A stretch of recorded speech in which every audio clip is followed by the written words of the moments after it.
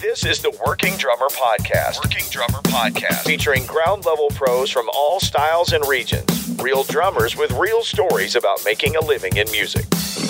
Hey everyone, this is Matthew Krause, and you are listening to the podcast Working Drummer. Today, my guest is drummer and educator Peter Retzlaff. Peter is a New York City-based drummer, and as a performer, Peter is equally at home in jazz, rock, funk, Brazilian, Afro-Cuban, Afro-Caribbean, odd meter, and New Orleans drumming styles. Peter has played with Kenny Warner, Greg Osby, Diane Shore, Ray Vega, Maynard Ferguson, just to name a few. As an educator, Peter is the director of curriculum and a full-time instructor at the Collective School of Music, formerly known as the Drummers Collective. At the Collective, Peter teaches private lessons, and he teaches classes in jazz, rock, funk, and R&B, Brazilian, Afro-Cuban, and Afro-Caribbean drumming styles.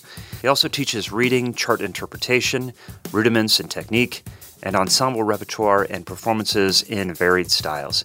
In addition, Peter teaches at the New School in New York City. If you're interested in finding out more about this episode and all of the over 250 episodes that we've done here at Working Drummer Podcast, you can find us at workingdrummer.net.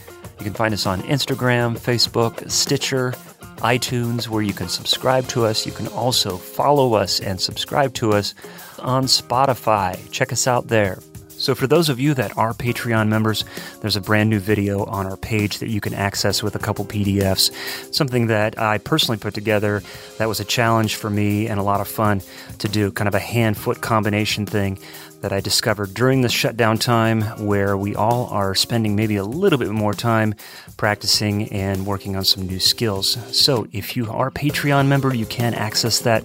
If you are interested in becoming a Patreon member and supporting this podcast, you can go to patreon.com/workingdrummer. If Patreon isn't your thing, then we have a PayPal option on our website. You can go there and make a one-time donation. We appreciate everyone's help over the years in keeping this podcast going strong. Hey everyone, in the coming months, we're going to switch out some of our interstitial music and feature our good friend James Beyer and his wonderful snare drums, Beyer Snares. We're going to have a feature snare drum of the week with a good friend, Mark Beckett, and former guest, and we'll tell you what the snare drum is and how it sounds, and in one or two of the breaks during the episode, you'll hear a real example of the Beyer snare drum in action. We'll let you know who the drummer is and which snare drum they're using. We'll also include links to the performances in the show notes. And of course, we'll include a link to the website where you can find out more information about the Beyer snare drum.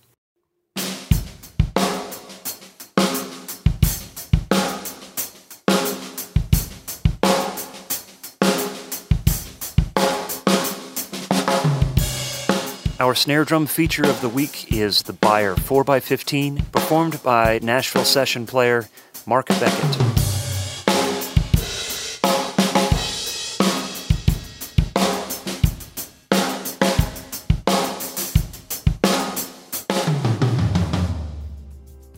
This was a fun interview and connection for me. It's been years since I've had any interaction with Peter. He was a few years older than me, and some of my classmates in college knew him well, and I knew he was a busy player, a wonderful teacher in Columbus, and then knowing that he moved to New York just seemed like the most logical thing for him in his career. I think one thing that stood out for me during this conversation is just recognizing his work ethic and his perseverance.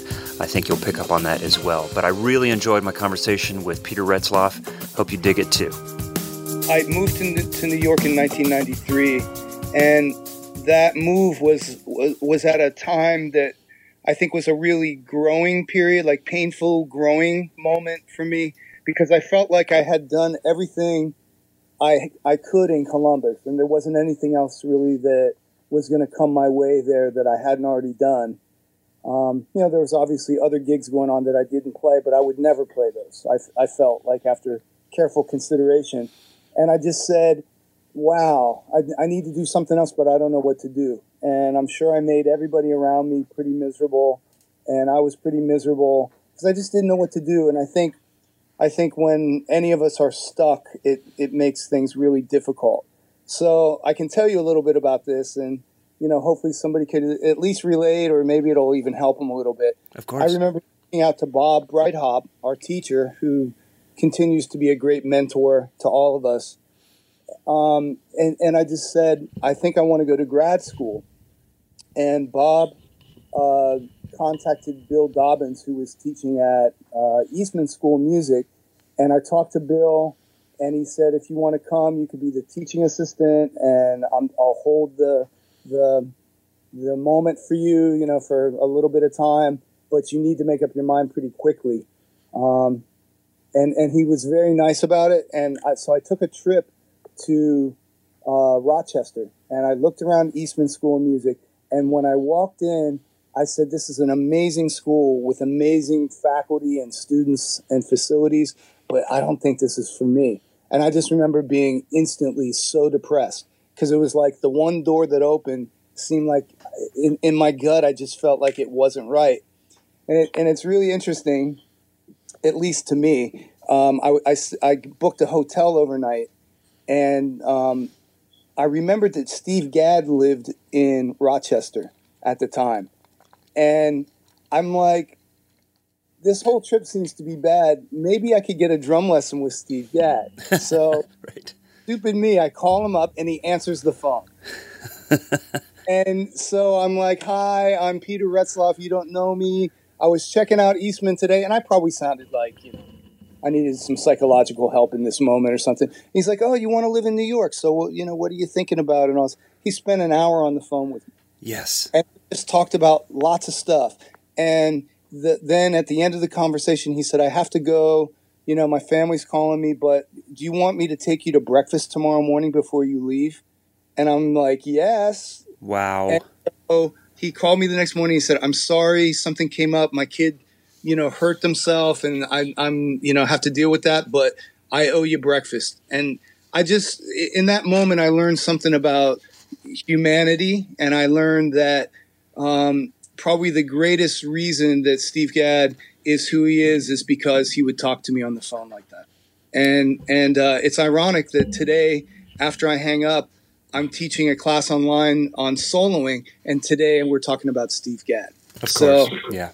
He came to my school after that. He came to Manhattan School, where I eventually went, which I'll talk about in a second. Mm-hmm. And he was so mobbed with people, I couldn't even, I didn't feel like it was right for me to like go up and, hey, you talked to me last year. You know, I kind of left it alone. And I'm like, at some point I'm going to meet this guy and I'll be able to thank him for this moment. And there was another time I was recording at the famous Power Station Studios. It was called Avatar by the time I was there. And he was in the other room while I was recording. And I'm like, man, I hope I run into him at the water cooler sometime today. And I never did. And another funny little side story of that is they left a little bit before us for 2 days. We were both there 2 days in our various projects. And his drum set was sitting there set up. And I'm like, I have to go hit Steve Gadd's drum set. Yeah. And so I went in. You know, there was nobody there. It didn't seem like I was going to, you know, get beat up by security or anything. So I hit each drum one time, and I'm like, there's nothing special about this drum set except when he plays it. When he plays it, it's special. There's nothing special about this drum set. And that's a good reminder of what's important, which is learning how to play and you know, both technically and musically, and you know, he did his work. So that every was another situation. you know, that reminds me of so many guests that we've had on here that just open up and are amazing human beings. We're reminded of sometimes this pedestal we put our heroes up to, and so many of them are just great human beings ready to share and pass on information. And it's been such a joy to discover that through the podcast, you know, in many ways. That's absolutely the truth. Yeah. So can I talk about Manhattan School now? Please do, yes.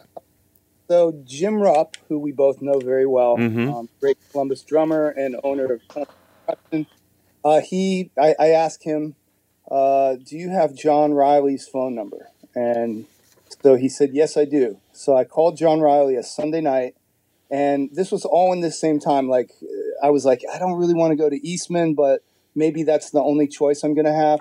So I called John Riley this Sunday night, and I introduced myself, said, you don't know me, but my name's Peter Retzlaff.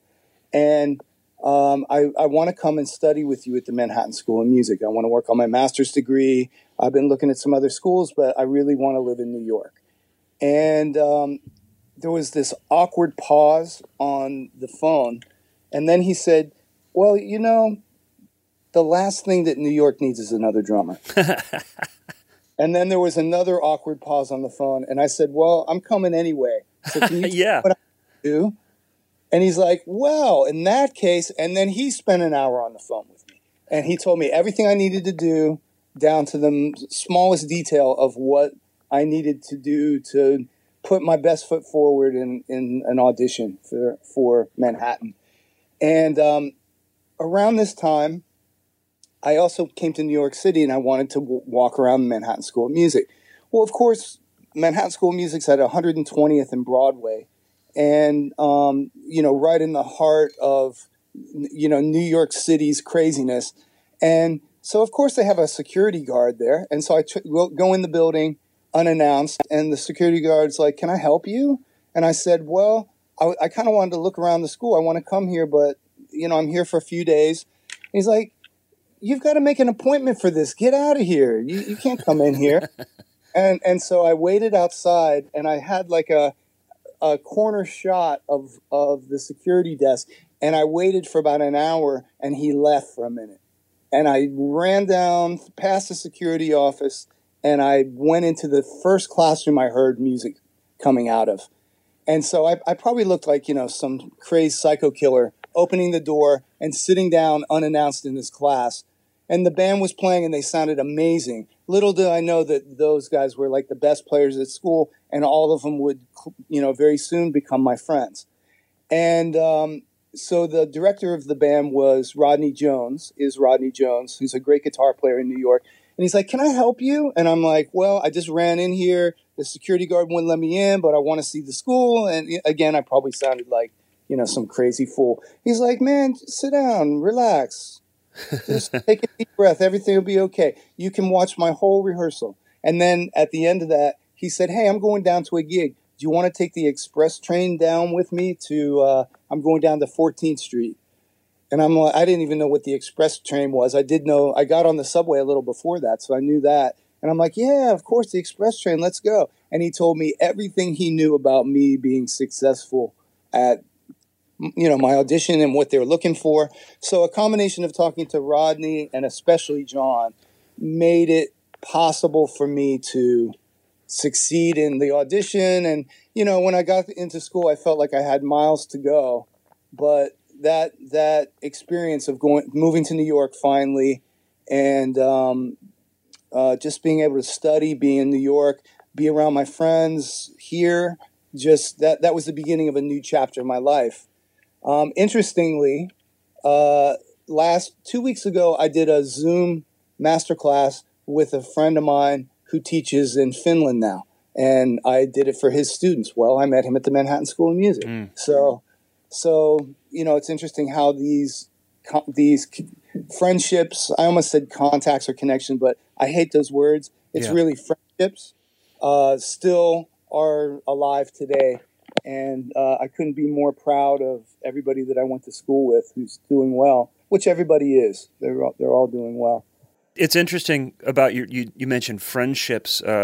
My co-host had a conversation with one of our guests, and they were talking about it's the music business. It's not music friends. And he's pushed back on that in a couple different other ways where it's like, yeah, it is music business, but the music business, like so many other businesses, is built on relationships, It's friendship to me. It's beyond that. I mean, everybody that I have a business relationship with, we have friendships. And that to me is more important than anything else. I think good business comes from people that you could relate to and people that see who and what you are and how it is to be with you one-on-one or right. in a situation. And I just think that's I hate the word networking. I hate contacts. I hate connections. And certainly people have called me coming to New York at first and, hey, can I sub for you and all that? And they've ended up being very successful. So I think that there is a part of that But to me, I think, I don't know, I'm not really that type of person. I'm trying to find people I could relate to, first of all, before anything else. Right. And I just think that's important. I have several sponsors, endorsers, and all of those came from me personally meeting somebody at the company that I could relate to. And after we talked, they said, hey, by the way, and I just think that's really important. I endorse Zildjian, Remo, Canopus, and Innovative Percussion. And there's people at each one of those companies that I feel like I'm friends with. Yeah. And I have a personal relationship with them, even if I don't see them a lot, because we're all busy. But it's not like I went out and tried to get any of that. It came from like conversation that made sense. And so I think that that's really an important thing. Once I went to dinner and Paul Francis, the head cymbal maker at Zildjian, was there. Well, I ended up sitting next to him and talking about cymbals for 3 hours. And, we've been friends ever since. And that's how it goes. Right. And that's true with all the companies. So I just think like contacts business, this is more like the business world. If you want a job, I don't know, selling widgets, it's probably more like that. But I think music is just such a personal, special thing that really it's got to be some kind of personal connection first. If it doesn't have that, I'm not so interested in really pursuing that. I don't really want to work with people that I don't relate to on a personal level. And some people don't relate to me, and that's okay too. They should find the people that they relate to. Right. There's enough to do in the world for everybody, I think. Mm-hmm. There's a gig for everybody, I think. I believe that's true. When you live in a town like New York, there's competition, insane competition, but I believe that there's opportunities as well, especially if you find your people or, find the work that's there. Yeah, I agree with that. And I think things are different now than they were.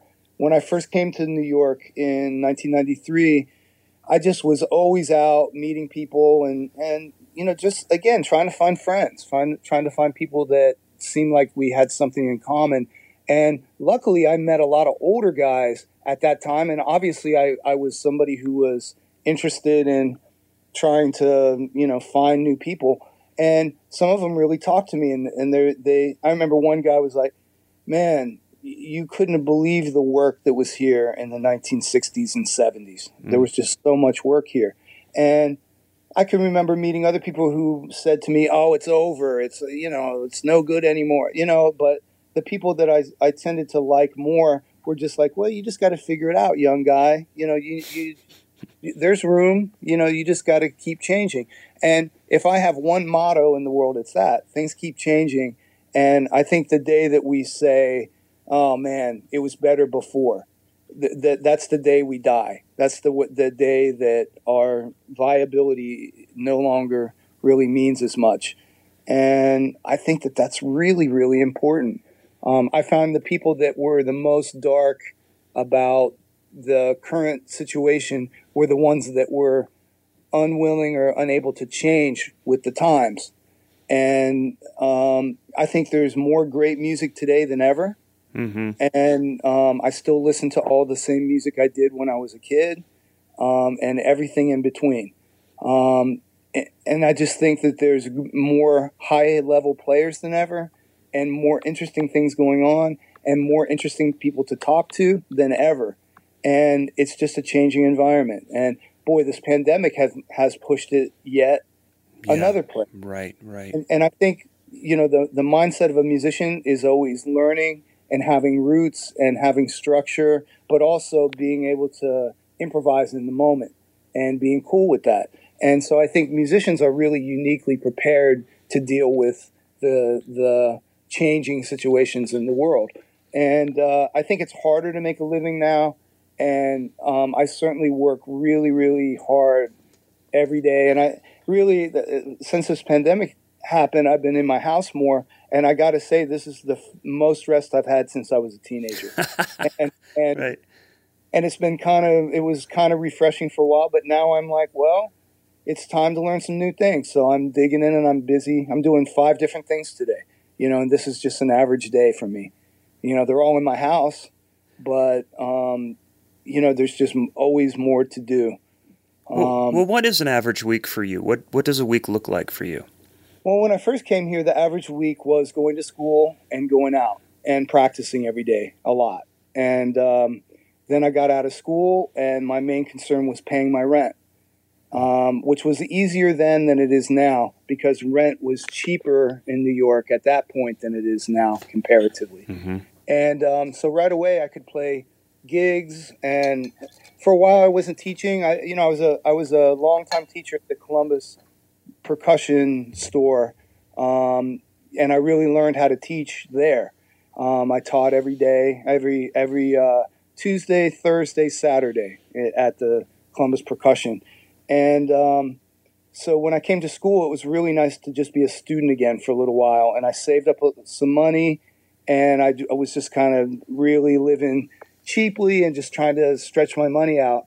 By the time I got out of school, I was out of money. So I really needed to get gigs, and I still wasn't teaching much. And Bob Breithaupt, again, one of our, big mentors in our life, Mm-hmm. he said, I just recommended you for the Drummers Collective. You should call this guy, and he gave me his number. And I called John Castellano, who was the director of the school for a long time. And we had a meeting, and he's like, man, you sound great. It sounds like we really could use you, but there's nothing I can offer you. And there'll probably never be anything that I could offer you. But if you want to keep in touch, feel free. And like many things in life, almost right away, somebody quit the faculty and moved. And he called me and he said, hey, you want to do a class? And so I said, of course. So I taught a class. And in the class, I was teaching jazz. It just happened to be a jazz class.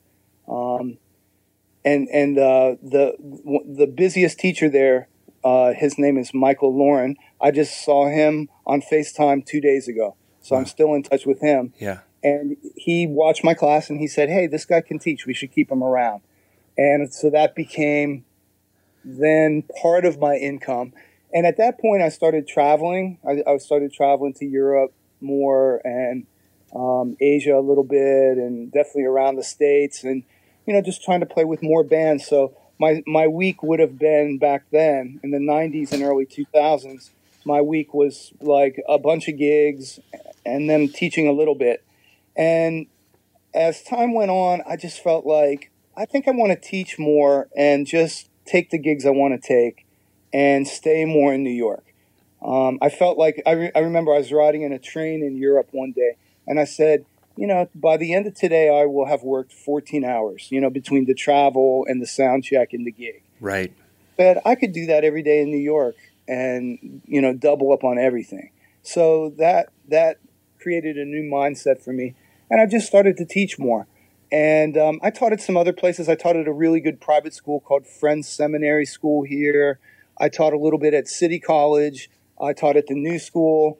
But as time went on, it seemed like the collective was more fitting my skill set, which is being able to play a bunch of different styles and teaching a bunch of different subjects. So if we fast forward to today, basically I teach 4 or 5 days a week at the collective, and I'm really the only full-time teacher there. I definitely am like full-time hours. Mm-hmm. And I head the percussion department there, and we are doing great. It's really great. That's awesome. I think if I just go to the side and talk about the collective a little bit, Please. That's always been a player's school, and as we know, it has this amazing, multi-decade reputation of being, the premier drum school in New York City. And as time has gone on, I think it's gotten more organized as a school. And not that it wasn't organized before, but the initial premise was different drummers came in and they taught whatever they do. And the difference now is a student could sign up for in between one day, they could come, for a lesson, or they could stay for 2 years. And in the 2-year program that we have, or the 1.5-year program, or year-long program, all 3 of those teach a wide variety of styles in the beginning, as well as technique and reading and theory. We call it at the school, we call theory musicianship. And also every student plays with pros from New York every week. So I think that really there's no school that's a better place to come to. At the school, I teach technique to every student. I teach chart reading to every student. I teach jazz. I teach funk. I teach Caribbean music. I teach New Orleans music. And it's just been a tremendous learning opportunity for me. Has teaching changed? Because, I mean, you've been teaching essentially since 1984. Man, Right. If you go back to Columbus, which I want to talk about Columbus as well, Yes.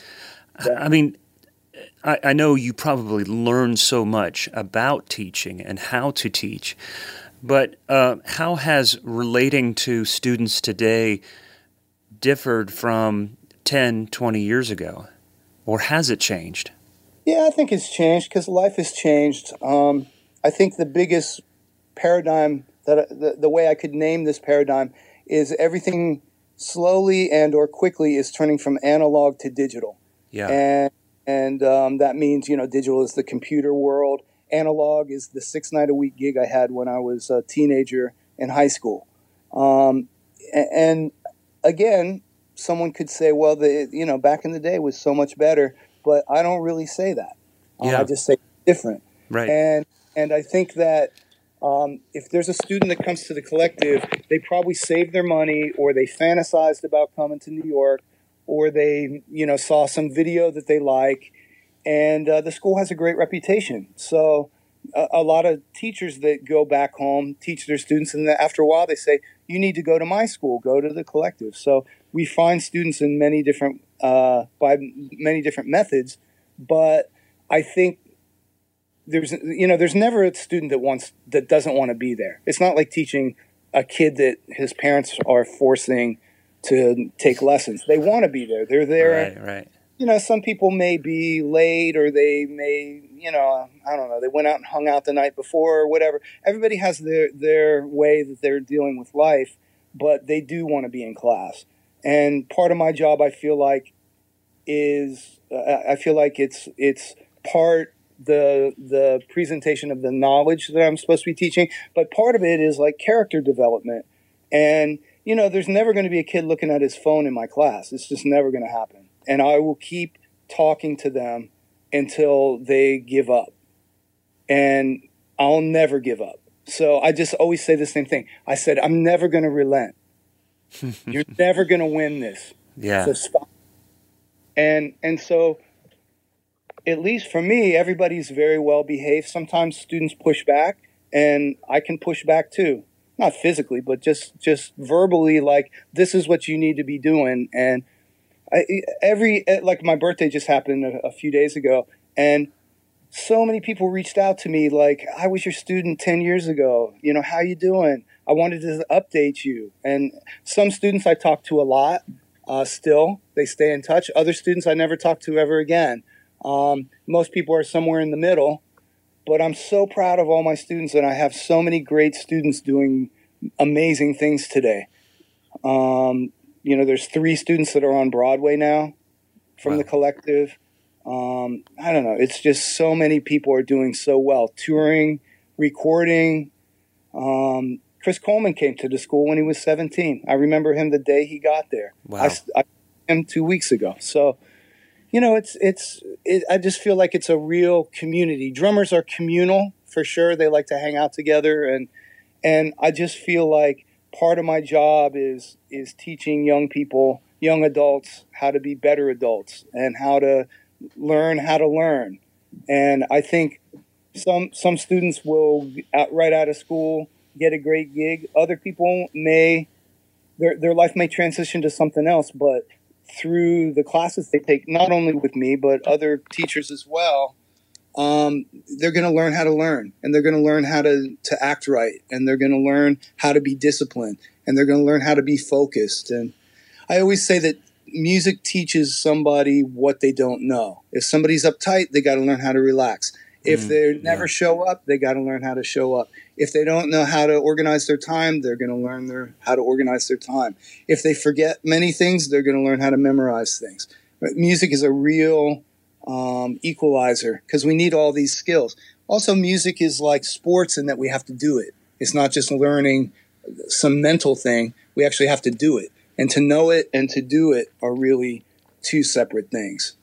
And they're related, but they're separate. When you're teaching so many different people and different styles, is there maybe one thing you want every student to walk away, a skill maybe that you want to teach them to make sure that they have? Well, I think the list of things I just said are skills that every student should have walking away. Yeah. I teach tech classes. You and I were lucky to study with Bob Breithaupt, who really helped us with all of that. And so I feel like, through Bob, I met Ed Soph and Guy Ramonko and Steve Houghton and Jim Chapin and Gary Chafee. I hung out with Phil Shipley a lot in Columbus. So many people. I studied with Garibaldi, Kenny Washington, John Riley. And I talked to almost all of these people, if they're still around, and some more than others. But I just talked to David Garibaldi the other day. He was my student when I was a teenager. And so I feel like I got all this good foundation from these teachers. And I also saw what a good teacher was, how they acted, how they treated me. And I also have studied with other people that weren't on the level of these people. And I've observed other people acting many different ways. So I think I had a good background as to how a good teacher functions. And every one of those teachers was different. They were all different people, but they were all committed and they were all knowledgeable and they knew how to convey the information. They knew how to deal with me too. Because I'm different than the next 5 students. And so for me, I look at every student as a unique person and I have to somehow communicate to them. Ed Soph once told me, if a student can't get something, that's my fault. Wow. He was saying it was his fault. And I've adopted that principle. It's like I need to be able to explain and demonstrate something until someone can do it. And so I've learned a lot about the art of learning, the science of learning. I think good technique is something that a student should be able to walk away with. And not my technique necessarily, but just good technique, good sound fundamentals. They should know how to read. They should know a bunch of styles, because in the world we live in today, we're probably not going to play in the same band every night, playing the same music. So the more things we can do pretty well, if you could do 3 things really well and several other things pretty well, you're going to have more opportunities for work, for sure. Is there a way that you stay organized as a teacher? Is there a method that you use or a syllabus of sorts? Yeah, we have syllabi for sure at school. And believe it or not, like if I lost every handout that I have, it's still all in my head. Right. My syllabus is really in my head. And I've tried to be a very complete student, learning things. So I really know history. I think if we study a style, we should know the history of the style. We should know the great players. We should know songs in the style. What are the important records? We should understand not just the book knowledge, not the thing the easy way to learn something is you buy a book.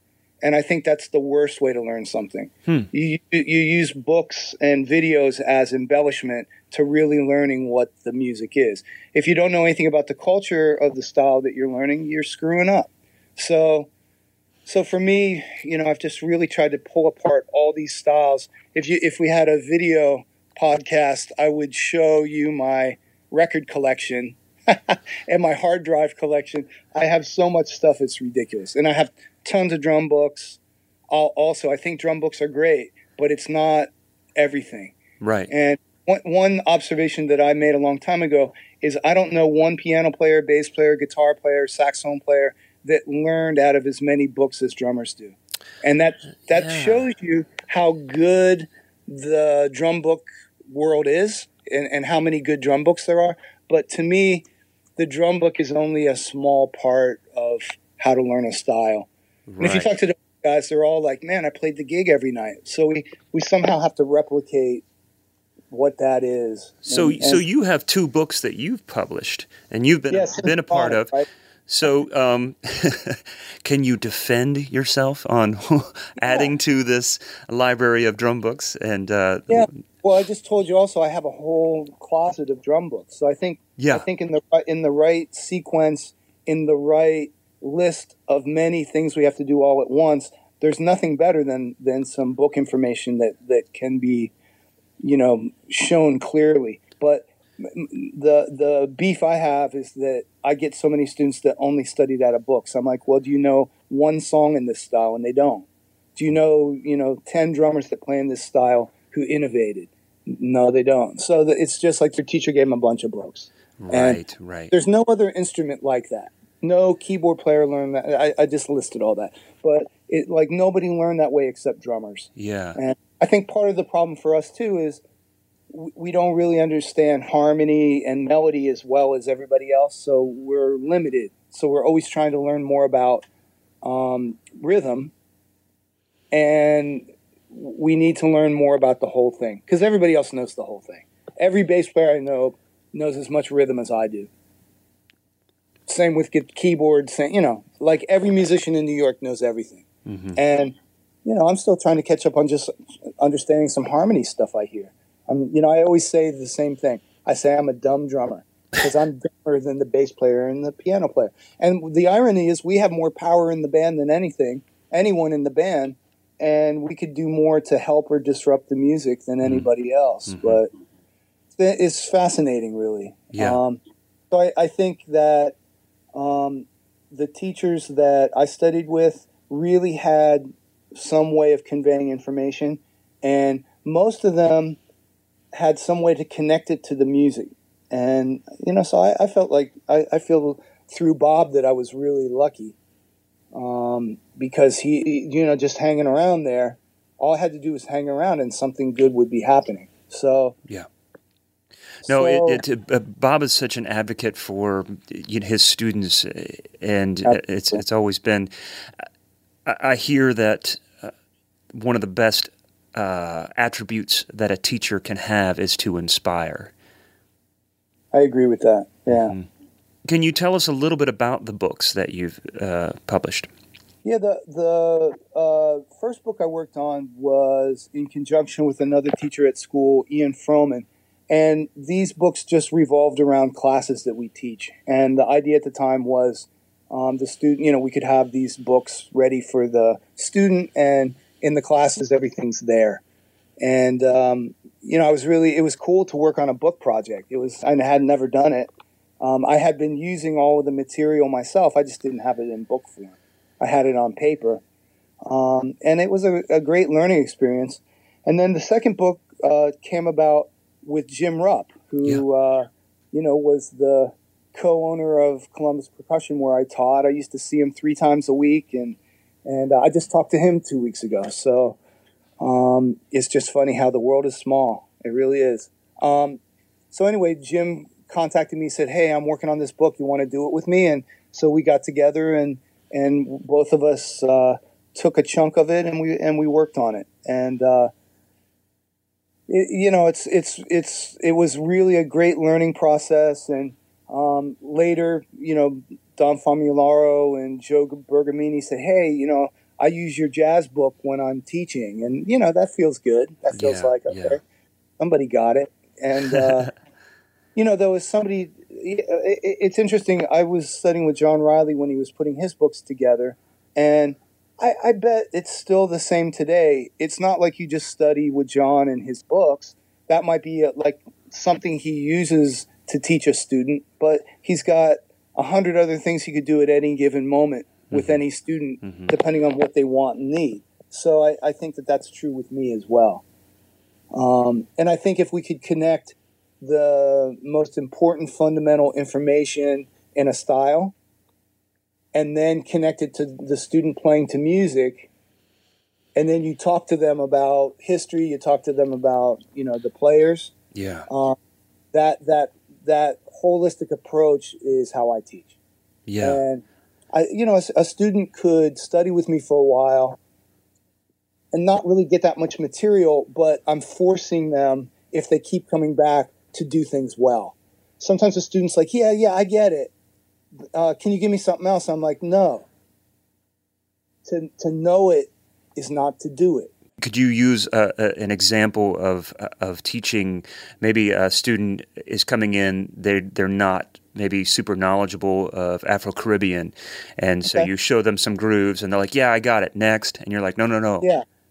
Well, then I start talking about, well, here's the balance on the drum set, and the cross stick sounds good when you play it this way. And the bass drum technique you use is this, not because I say it, but everybody plays it that way. The hi-hat accents sound like this, and the unaccented notes sound like this. And here's how it goes together. And if you can't do that yet, you're not ready for anything new. You know, I took a lesson from David Garibaldi when I was several lessons, but I remember I found his number and I called him. And he asked me my age, and I can't remember how old I was, but I was a teenager. He said, yeah, I don't really teach young people. I don't know. He didn't sound too interested.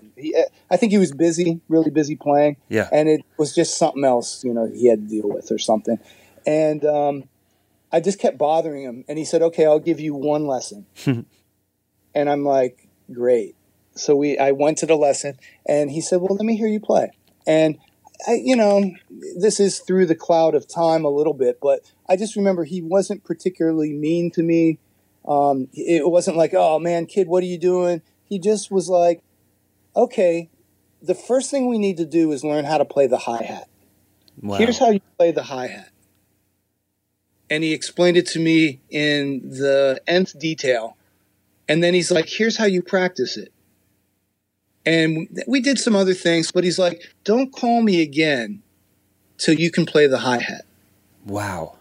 So I went home that day. I was driving, so I was probably just barely driving. I drove home, and I practiced the hi-hat for 5 hours straight. And at the end of that 5 hours, I could do what he asked. And so then I did it several more days in a row.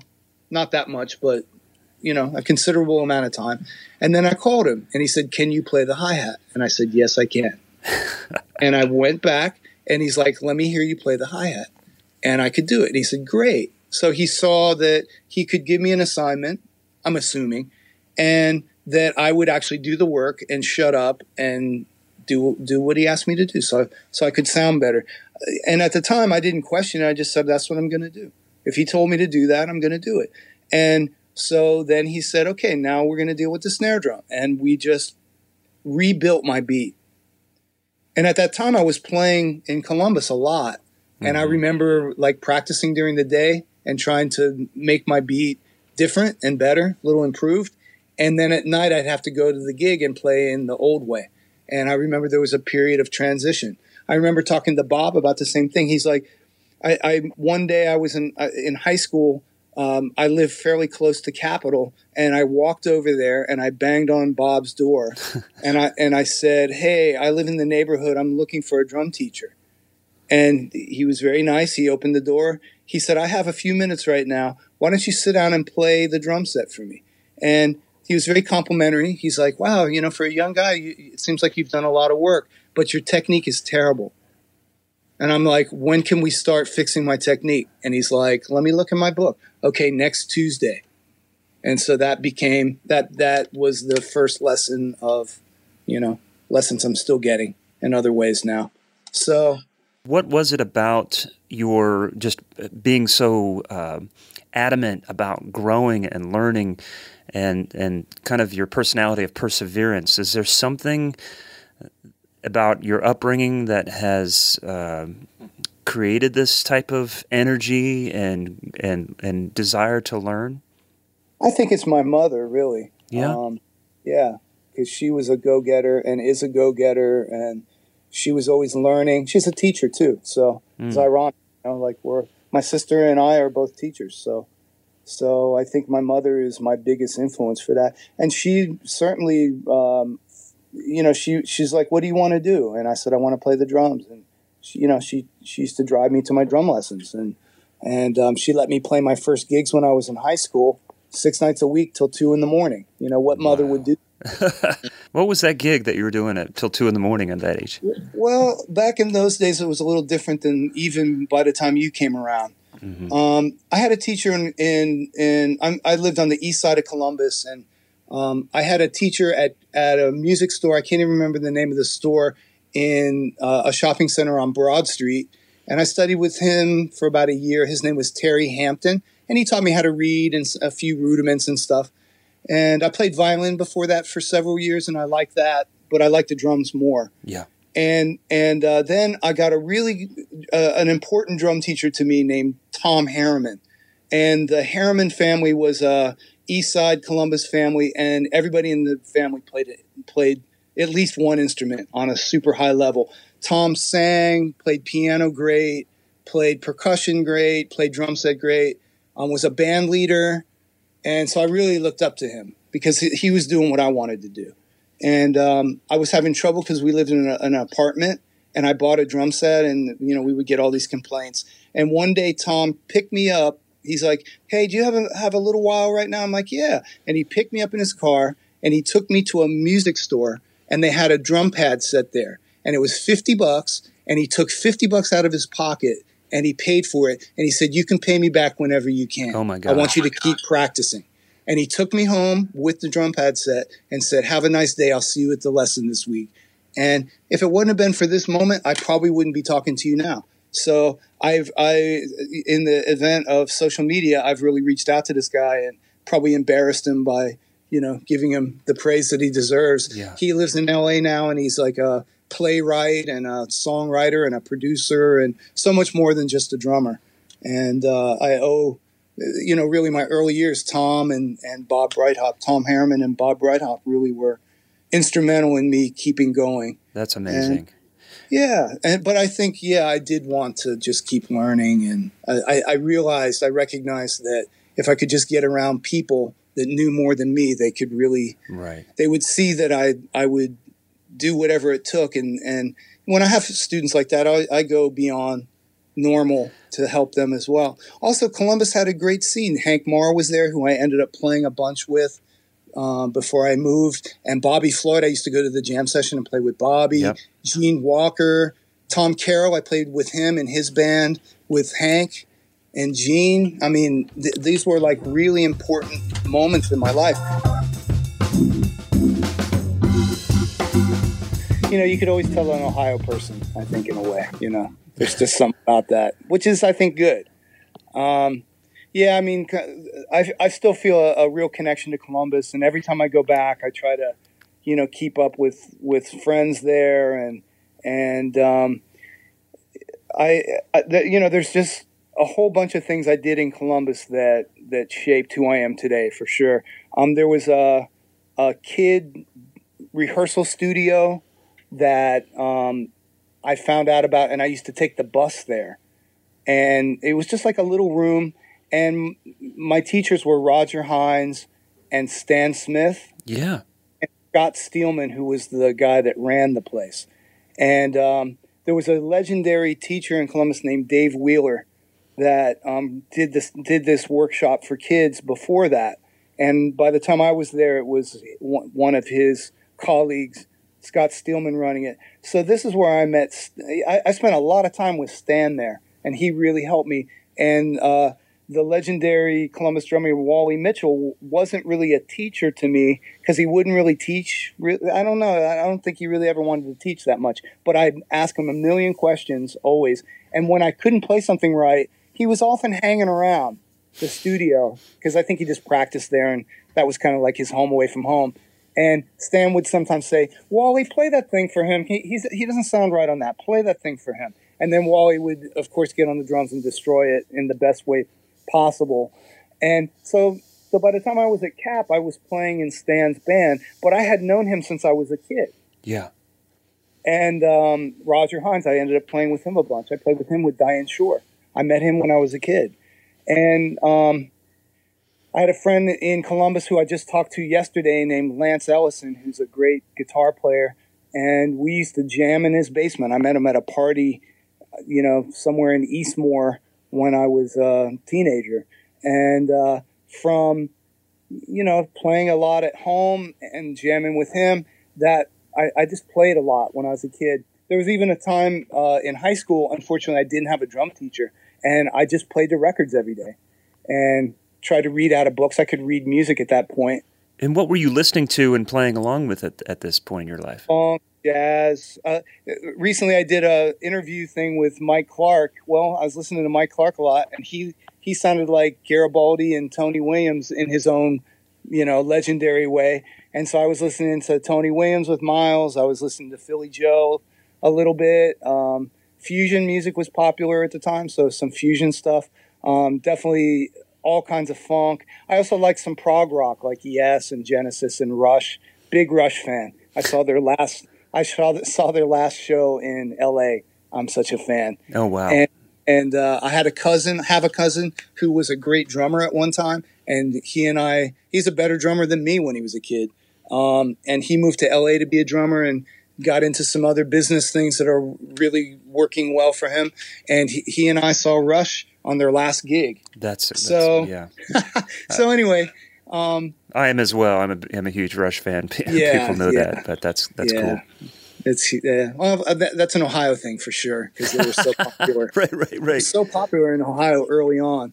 Yeah. So anyway, the day I knocked on Bob Breithop's door, I had already been playing in bands in clubs, and my teacher, Tom Harriman, one day he said, I'm going to get you a gig. You're going to play 6 nights a week soon. And he didn't exactly get me a gig, but he introduced me to a bunch of musicians who I got to know. And one day somebody needed a drummer every night. So I started playing in clubs. By the time I went to Capitol, I had already played in clubs for years. And I was lucky. I was really resourceful and lucky and just always trying to hustle stuff. Also in Columbus, I had these gigs, and then I got the opportunity actually to travel with a band out of Columbus, and I ended up staying in New York for almost a year, my first year out of high school. Wow. And so I really got to love New York, and the band was kind of traveling all the time, but the home base of the band was in New York. And I said, I want to come back here, but I need to go home. So I got another gig in Columbus, like 5 nights a week at a club, and I started going to Cap and studying with Bob. And I was actually working on a business degree too, because I was on the fence as to whether I needed a music degree at that time. And later Bob got another kind of cool degree together. And so I ended up graduating from Capitol with a degree in business administration and another one in music. And they called it jazz and commercial music at that time. It's called something else now. I don't know what it's called. But, Bob continues to have great programs at the school. It probably changed to the one that I got my degree in, music business. Probably. And it was split into two, merchandising and media. And I did merchandising because I'd already fulfilled some of the classes from starting in education. Music education, and then switching my major. But yeah, what Capitol was so great, man. Yeah, absolutely so great.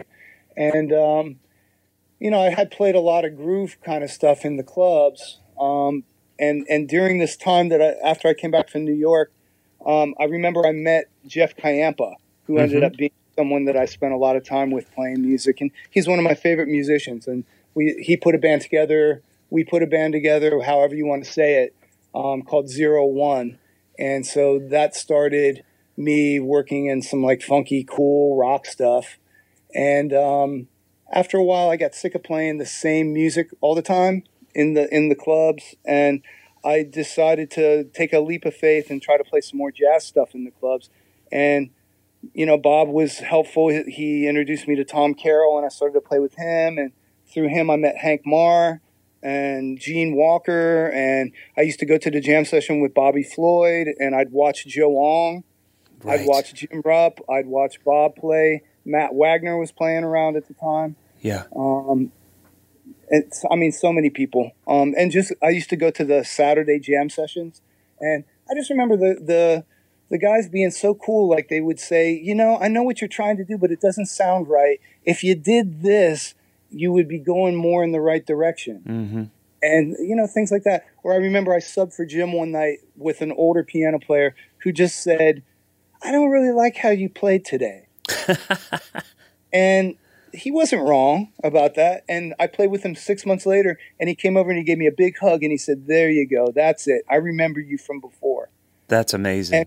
And it was amazing. It was amazing. In the meantime, he had given me some music to listen to. So he's like, you need to listen to some slightly different music. Okay. And he made me some cassette tapes. I thought he called me after the gig and he's like, can I have your address? I thought he was going to come over and beat me up or something.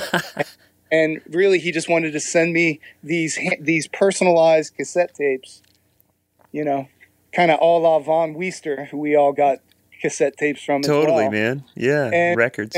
And so, you know, this is why I'm close to Columbus. You know, it's really, you know, I had so much early good music experience there that I just still feel connected. You know, when I go there, I see people, it's like you know, we might not have seen each other since the previous year, but I just feel very connected. You know, Tony McClung took a bunch of the gigs I had when I left, and so it's interesting to see his development. And now there's a whole, you know, there's 2 more generations of guys that are playing great in Columbus. So yeah, it's just interesting to see how everything just keeps progressing. It's really amazing. Yeah, it's really amazing. And it's a reminder that there are pockets of talent all over the country and all over the world that aren't necessarily in the quote unquote music capitals of the country.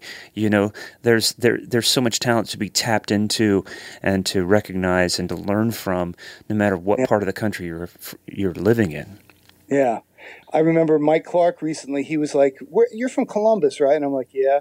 And he said, man, I can remember hearing bands in Holiday Inns in Columbus that were great. So it's just interesting. You know, I just think that's a real hotbed of talent. I think the school systems are good there. Traditionally, you know, there were music programs and there was lots of gigs, and there's a whole generation of people. I actually, with my brain now, I wish I could go back and talk to Hank Marr in a different way, and Gene Walker and Rusty Bryant, who was someone I never played with, but I used to watch him a lot. And you know, these guys were already really established nationally, and they all ended up coming to Columbus. You know, I assumed that they probably bought some houses for really cheap, and life was easy there for them and good. You know, it was a good quality of life. Right. But so many people were there. It was amazing. That were great, and everybody seemed to really want to help. You know, if they saw somebody, like they saw me, like maybe I didn't sound so good, you know, doing many things, but they saw that I showed up and I was eager. Yeah. And that was rewarded with comments, you know. Tony Monaco was there, but he had a gig at the family restaurant. So I never really met him till after I came to New York. Because he played at his family's restaurant, if I remember correctly. Yeah. So he's another great Columbus guy. You know, Louis Chamoose, he and I have been friends. I talked to him last week. Yeah. You know, he and I have been friends since we were almost teenagers. So yeah, I love Louis. He's great. Yeah. Yeah, he's one of my good Columbus friends, for real. I used to bring my golden retriever to work at Columbus Percussion, and he goes, "What's the name of your dog? Gigi?" I was like, it's not. Peter, I want to ask you about something I thought about last night. I felt somewhat inspired by some of the events that have been going on this last week. And I was wondering if you'd be comfortable kind of getting a little bit into this, just your depth and knowledge of jazz and jazz history. I'm wondering if you could speak to the importance of African Americans in the creation of popular music like jazz and rock and blues and everything that we've come to know as popular music and American music. Would you be interested in Sure. willing to? I mean, I could talk to it on a slightly different slant. In Columbus, you know, I think in New York City, whatever you want to find, you could find as a musician. So if you want a female musician, you can find it. If you want a male musician, you can find it. If you want a young person, you can find it. If you want an old person, you can find it. Whatever you want as your model for your ultimate band, there's 100 people that could play that gig on the highest level. In Columbus, where I was, you know, at least trying to learn how to play, I felt like the scene wasn't as big, so everybody knew each other and everybody would play with each other. You know, Joe Ong was in Bobby Floyd's band. Jim Rupp was in Hank Marr's band. It's so there was an integration with all of these bands. I used to play a lot of gigs with Mary McClendon. 01, the original band I was talking about. We were an integrated band. And so I think that from an early age, race didn't really matter to me very much. And I saw and heard that obviously music from all over the world was like some of the best examples of what a culture has to offer. Yeah. So for me, I just always felt like I had a pretty open mind towards race. And I just, to me, it depends on if we could be friends or not. And, the first guitar player I played with, Lance Ellison, he's an African-American guy. So, I knew his parents and I spent a lot of time at his house. And so the point to this is, because Columbus is such a mixed city, at least black and white, I just found that there was a lot of people to hang out with and do music with in some way. And so for me, I just feel like I got to know other cultures through music. And so when I came to New York, one of the most exciting things was I could meet people from Jamaica who had a firsthand experience of Caribbean music. I met Afro-Cuban people, people that played Afro-Cuban music from various places. Mm-hmm. Brazilian people. I remember the day I met Daduka at the Collective, and I'm like, man, I got some questions. Can I ask you? And he was so nice, and he continues to be so nice, putting up with my questions to this day. And so, I just think music is one of the great equalizers of just seeing the greatness of different cultures. And I think the world we live in is not that. The world we live in is very segregated and separated, and I think that's by design, and I think that's wrong, and I recognize that as a young kid. And when you drive down Main Street, one side of Nelson Road is one ethnic group, and another is on the other side of Nelson Road. How is that? It's by design, and I think most people go through their life in their group, and maybe they're not aware of the other group that much. They just don't pay attention that much, or maybe they're scared of the other group a little bit or resentful of the other group. And because I'm a musician, I feel like I bypassed all that from the beginning. Right. I remember Hank Marr, he would talk to me about lots of stuff on breaks of the gigs. And, I never felt like he was looking at me like in any kind of funny way. He just dealt with me like I was a young person who was eager to learn. And I cherish those relationships I had. In New York, it's just continued on the same way. And so I think, if everybody played the drums, they would see the world in a different way than if they just stay on the computer or go to their day job and go home. And I think that America's been America's on the verge of some kind of breaking point again, and it's happened before. And it'll probably happen again. And I hope that at some point there's some people, some group of people have the stomach to make things more equitable, not only for different races, but it's gotten so expensive to live in Columbus or Nashville or New York. I bought a place like 6 years ago, almost 7 years ago, and the values of the places around my neighborhood in Brooklyn have doubled in that amount of time. Yeah. And I say, well, that's good for me, but it's really bad for everybody. I know. And I don't think there's any good answer for this. It's just really some running away of capital, the capitalist system. And I don't think that we should all be paid a monthly salary. I don't think that's the answer, but it just has to be a little bit more equitable. When I moved to New York, my first apartment was $330 a month to share. And it was a 2-bedroom place. I shared it with a trombone player friend of mine who I still talk to. And actually, do you know Wes Little? I do, yeah. So Wes Little was one of my good New York friends, and he used to stay in our living room. And Wes Little was the guy I got my apartment from. That's hilarious. Wow. Yeah, I do know Wes. I talk to Wes all the time. So he's one of my longtime friends. He's a really intelligent, funny cat, and he played his ass off at Manhattan School when we were students. together, and he still plays great. So yeah, he was a guest on here as well.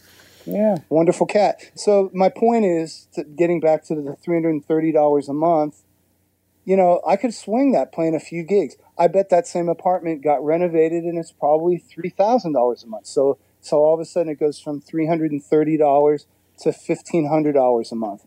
And the gigs in New York don't pay substantially better for a local gig. If you go on the road, you could make some money, but you know, the gigs sure haven't kept up with that you know, rate of inflation. So, you know, something's got to happen, and I don't know what the answer is, but if I knew that, you know, I would not be a drummer. I would be doing something else in life. But yeah. I just hope that one day things can be more fair and equitable, although it doesn't seem like that's coming anytime soon. It is amazing that you mentioned just music being just a great way to understand other cultures and wrap your head around it, even from an early age, to recognize what human beings contribute to each other. And it's so frustrating to think that there are musicians that I've met that just don't see that. And I'm like, how can you play music? How can you play music in the 21st century and not recognize the contribution of these diverse cultures and how important they've been to contribute to and give us the ability to do what we do? You know, we wouldn't have jobs. We wouldn't have this music. We wouldn't have this life without this diversity of influences. Well, also there's been, you know, we're right in this week of marching, and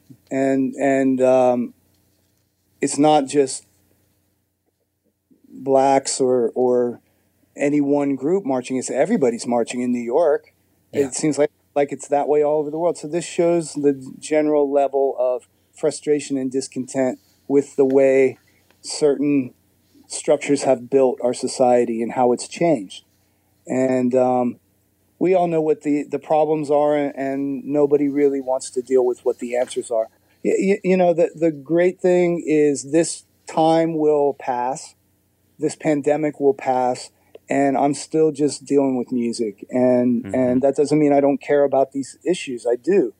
But music was there before all these issues, during these issues, and hopefully after, because I hope that there'll be some resolution to these things. But for my life, music has been the one constant thing over and above everything else. Like a stone.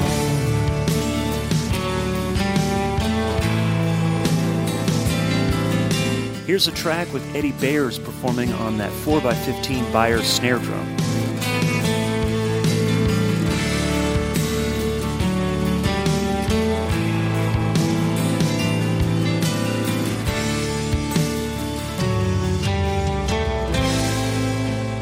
I was at the Village Vanguard March 8th. I just all of a sudden said, you know, I'm pretty close to there. I should just circle by and catch a set. And I got there, and it was for the first set, and it was a little bit dead. They just started talking about, you know, maybe New York has to close, maybe LA is closing. And I remember just sitting in the Vanguard, and it was dark, and there weren't that many people there yet. And I'm just like, wow, I wonder if this is the last music I'm going to see in New York for a while. And then that was like Sunday night. On Monday, I went to school, and already they were talking about perhaps New York is going to close. And we were just finishing up our quarter. We do 4 quarters a year. So we were finishing our quarter that week. So we did our recitals and, you know, all the finals and all the stuff. I turned in my grades Thursday, and I said to myself, you know, maybe I should take some of my teaching stuff home. I don't know what's going to happen. So I brought some, you know, curriculum stuff I have, just extra copies of, and I brought it home with me. And on Friday, the school was closed. And so we've been closed ever since. And we have a great president named Tammy Mays with the school now. Mm-hmm. She's been there for a while.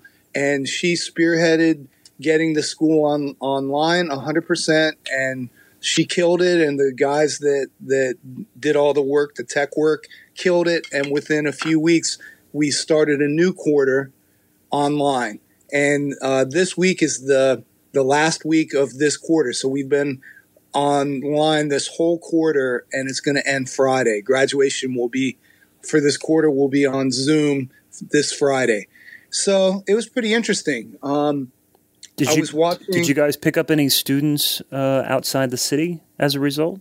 Yeah, we did. We did. Some went home, obviously because New York at that point was so hard hit with coronavirus cases that some students went home. But we did definitely pick up some distance learning students.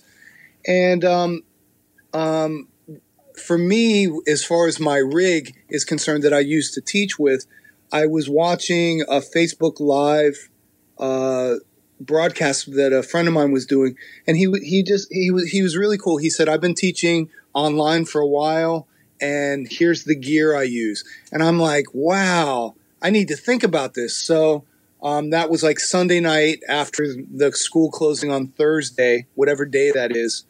And so Monday morning, I bought a new interface, and I had one of the Yamaha EAD units, which is a mic unit you clamp on your bass drum. And then I bought one camera, webcam, and everything was sold out all over the country at that moment. Right. Since then, I've gotten another webcam, so I have two webcams. And I've, worked on my sound, and I've gotten Zoom tuned in, and I feel like, my end of it is really good. And this excited the heck out of me. I just felt like, wow, I'm really learning some new things here. And I had been teaching on FaceTime or Skype, for a while before that, but not a lot of students really. It never was like my full-time thing because I went to school every day. So, I just found this quarter to be really fascinating. And anytime I have to learn something new, there's always this moment of like complete panic and is this going to work? But pretty quickly that passes and I just dig in and I figure it out. And I think most musicians I know are the same way. Right. And I've had a ball putting this together. I really have. Luckily, I had a great friend from Europe who FaceTimed with me on my iPad. And he really he thought about my setup, and he really helped to get my initial stuff going, and he's been quite a help. So I was lucky to have that. He was a former student of mine who we're friends 15 years later still. And so luckily I got some help there. And, I've just had a great time teaching. It's been really fun. I live in Brooklyn, and luckily I can teach here, and all that end of it has been okay. And I just think that we would have gotten to this point anyway. It's just however many years you want to predict. Is it 5 years out, 10 years from now, whatever it is? I would think it would be 5 years we'd be here anyway. So yeah. I think that today we're going to find that, we can teach hopefully soon, back at the school. But I think also it's a tremendous opportunity to be able to teach people that can't come to New York. Yeah. Or maybe they stay in their hometown and then they come to New York periodically, or maybe halfway through.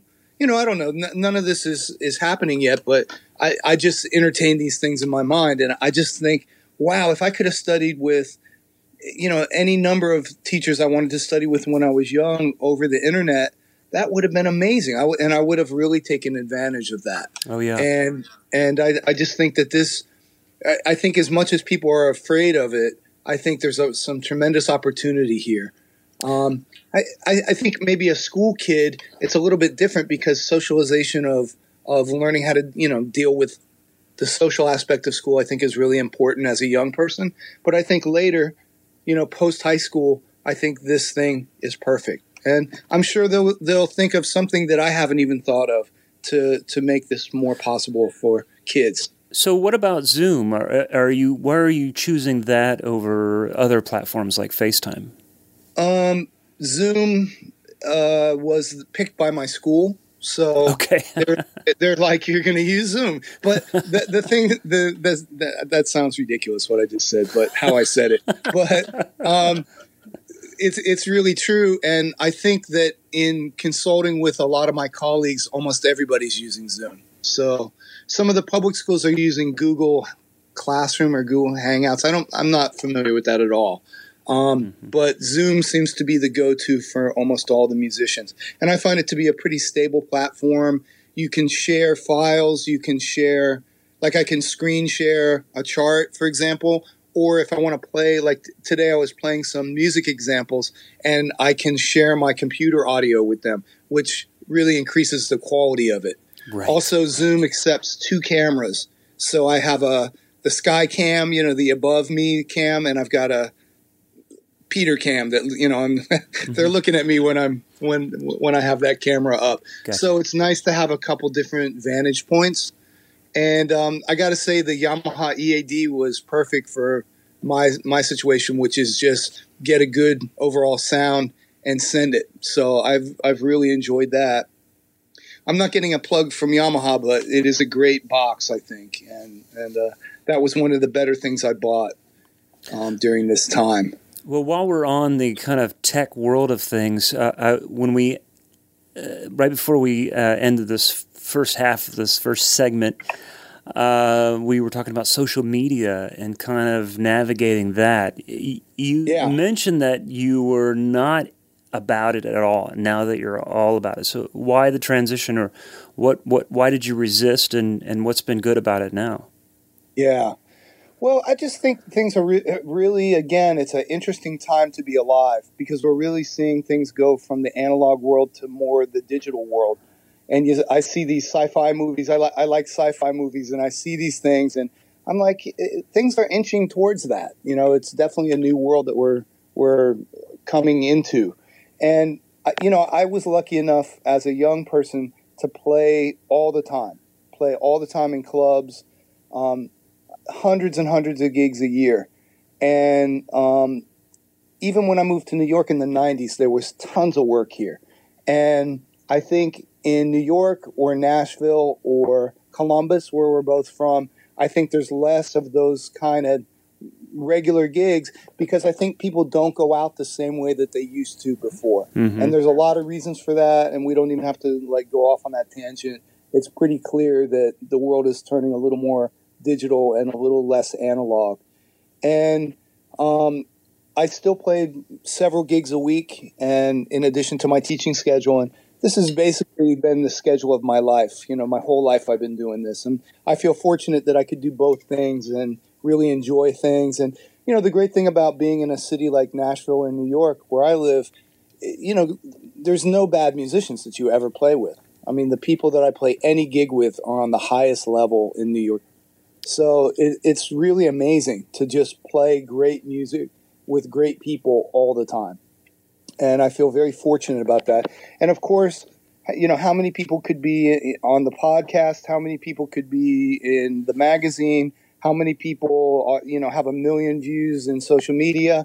Well, underneath that are thousands and thousands of people that you never heard of that play on the highest level possible. Yeah. And it's just interesting. Some people, they have a knack for being noticed more, or they work on it more. Other people that I know are very unassuming and play on the highest level. So, who knows what makes that? But I know in New York, it's just completely ridiculous how many people play so great. You go anywhere and just hear people that would make your jaw drop and you don't even know who they are. So, and that's one of the great things about coming to New York for even just a little bit of time. It just ups your perception and your game. And when you play with people like that, it's either you're playing or you're not. So I think that's Nashville's been that way for me too, man. It's really amazing. It's got to be that way. As far as social media, for a long time, I felt like I didn't really have time to devote to that so much, and I just sort of avoided it. And former students of mine or friends of mine, man, aren't you on Facebook? Aren't you doing Instagram? And I'm like, not really. But I started to get involved, and I don't even remember how long it's been. It's been a little while now. But I just realized that that's such a great platform to make it into whatever you want. And I think both Facebook and Instagram are good for the same thing or different things, depending on who you talk to. And for me, I look at these things as somewhat personal, but it's more for me like a blog for music. So I post music all the time. I talk about music. Sometimes I post things that are more personal and or more topical. Like, lately there's been some topical posts that I had dealing with what we're going through. Yeah. But, really for me, it's all about like some cool music stuff. Most of my friends are musicians or artists or, and former students and people I've known a long time. And I just find that the irony of this time period that we're living in is I'm doing so much more online because this is what people are doing. I've been doing master classes with some colleagues of mine on Zoom, and I'm talking to you today because of that. Right. And I just think that there's all this opportunity here in a good way. And I'm not looking at it like, oh, I want to take over the world because we're stuck inside. It's just a reflection of this moment. And I just think that social media for me has turned into, like I say, like a blog spot. And it's really a nice way to keep in touch with this really big group of musicians that I've known my whole life. And it was just my birthday the other day, and it was amazing how many people reached out and said, hi, hey, I just had a kid. Hey, this is what I'm doing. Hey, I have a new gig. Hey, I just wanted to say hi. I have nothing new to report. Whatever it is, it's always really great to hear from people. And so for me, social media has been very, very positive. That's great. And I love the way you refer to it as a blog space for music. And I think a lot of us kind of have, especially when I started the podcast, knowing that there were going to be all walks of life and all different points of view, we could come together in a safe space and talk about music and talk about drums and the world that encompasses. Then I feel like there are times when you just can't be silent in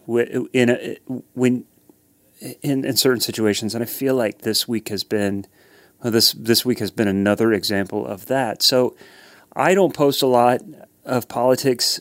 I am very engaged in politics. My family is proactive. I do all those things. I don't do it online for a variety of reasons, and living in Nashville and working with lots of musicians that see the world differently than me has been a real eye-opening experience, because in Columbus, we all kind of thought roughly the same thing. Yeah. And we're artists and came from this point of view. Nashville's not like that. It's people from all over the country, so you're going to get all different types of views.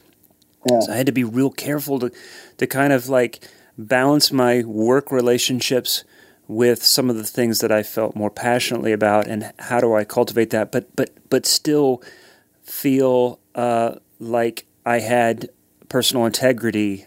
And so, you find that there's people you don't work with or don't want to work with, or so make that decision. But I don't know. It's fascinating, this whole dynamic of social media and how we navigate that with music and all that stuff. Absolutely. And you've done a great job getting all your podcast info out, and just you telling me, hey, you want to do this thing, made me look. And the first thing I did was look on your social media, and you've really represented yourself well there, and that's awesome. That's good. Well, I have I have help from Zach, and he does Instagram. I do Facebook, and then we have Then we have the website, and he's been just such a great partner, and we try and keep each other, going as far as being responsible with those sometimes menial tasks. Yeah. Well, I sure don't know what I'm doing, really. I don't really post like, someone juggling cats unless it's really funny. I'm probably not going to be the one posting that thing, but I probably will post a cool Brian Blade video. Yeah. And people say, well, you could do more. You could use this. I just haven't really figured that out yet. But at the same time, my world isn't coming to an end because I don't know that yet. I just keep chipping away at everything. some young person was saying, someone in their like early 20s, like, man, when you do a drum video of you playing, you get all these hits. Why don't you do anything with that? And I'm like, I don't know. Will you teach me? Like, what do I do with that? Like in a good way that's not stupid, not tacky. And so, I don't really worry about all that. I just say I'll just keep going and enjoy it. And every day I look on social media and somebody reaches out and says hi to me, or vice versa, or they have a great post. I interviewed Mike Clark. I was talking about that a little bit. I saw some of that. Ago. Yeah, it's great. And my questions came straight from his social media, like things that I wanted him to talk more about that he was talking about in his posts. So that's, a really good example of me using social media to figure out what I'm supposed to ask this guy.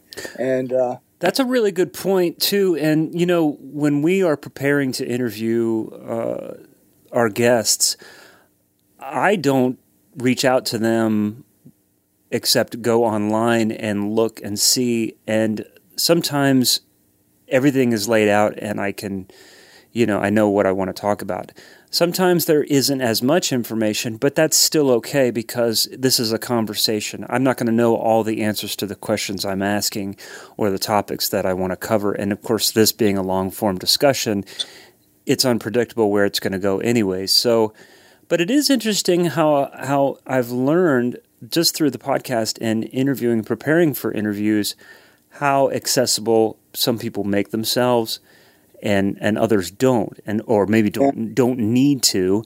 And then we've had some very young, wonderful musicians, drummers on that have mastered this social media, and I think that's a great idea. You're like, hey, teach me. I wish somebody would reach out and like give me some pointers on that. That would be great. So I'm putting it out there. Feel free to hit me up and tell me what I could do better, because the world that some young people have grown up in is their world. Yeah, and totally. Culture can be learned, skills can be learned, but you have to learn about them. So, yeah, it's interesting. Well, Kip Allen is a young, wonderful player here in Nashville. We had on back in mid-March, episode 260.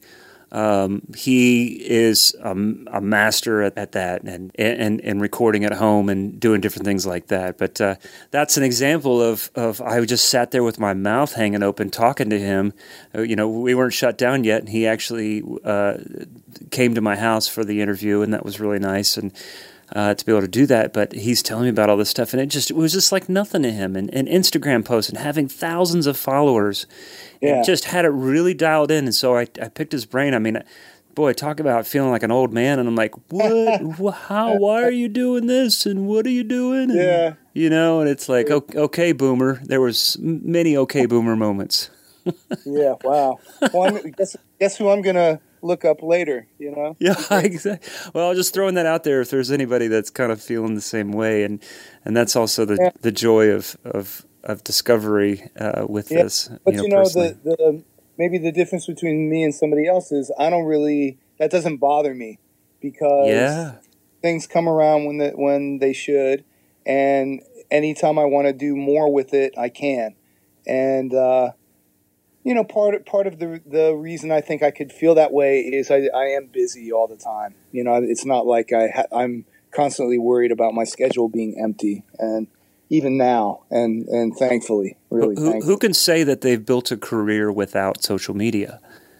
Very few people at a certain age can say that, but I mean, you've done that. That was necessary. You had to do that. You had to build a career and a network without social media.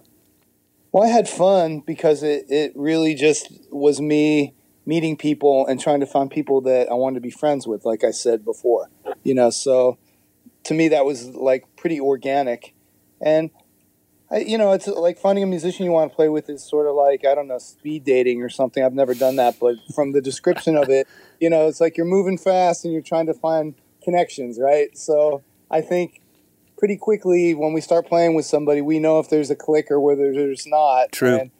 and we just are trying to find that click, the thing that makes things work. And it's funny, the people that I felt like I had a connection like that with, and they probably felt that towards me, I could not see them for a long time, and we see each other again, and it's like there was no time in between. It seems like it's a timeless relationship in a way. Yeah. It's cool.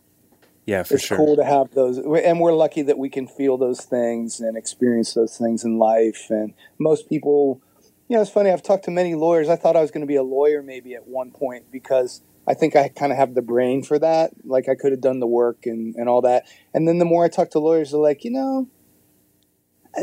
don't really understand what we do for a living. I don't think you would really want to do this.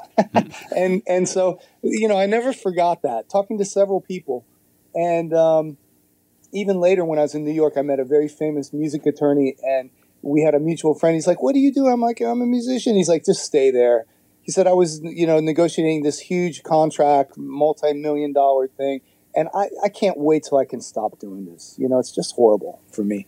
That's and amazing. So you and I are lucky because we really spend our life doing something that we love. Yeah. Is great. And the trick is, can we make a living doing it, and can we stay vital and healthy and keep going and not get jaded and keep up with the way the world's moving in some kind of way that has reality to it and it's not fake. These are the challenges, but for me, I feel very fortunate that I could always just be a musician. And I feel like I'm still 15 years old. I don't think much has changed in any aspect of my life. Well, going back to what you said about just, seeing someone and not seeing them for a long time, I mean, you and I did not interact a lot when I was in Columbus, but I knew who you were, and you were very open to spending some time with me today, man, and I can't thank you enough for doing this. Thanks, Matt. This has been great. It's been really cool. Yeah. And I hope we'll see each other sometime, some way, when all this craziness stops and we could just hang out and have a beer and catch up some more.